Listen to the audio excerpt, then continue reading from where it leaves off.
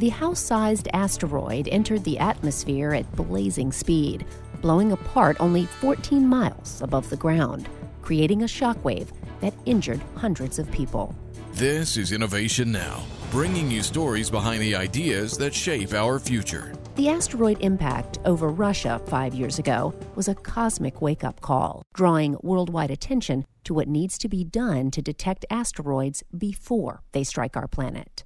In 2016, NASA established a Planetary Defense Coordination Office, tasked with early detection and accurate warning about impact threat. Last year, the first test of a global early warning system went well. The real-life exercise allowed scientists to precisely predict and track an asteroid that passed about 27,000 miles from Earth's surface. Going beyond simulations, NASA is planning an asteroid redirection test to demonstrate a technique for nudging an asteroid off its predicted impact course. Although no known asteroid is predicted to impact Earth for the next 100 years, NASA continues to lead the preparation for planetary defense, looking for what we know is still out there to be found. For Innovation Now, I'm Jennifer Pulley. Innovation Now is produced by the National Institute of Aerospace through collaboration with NASA.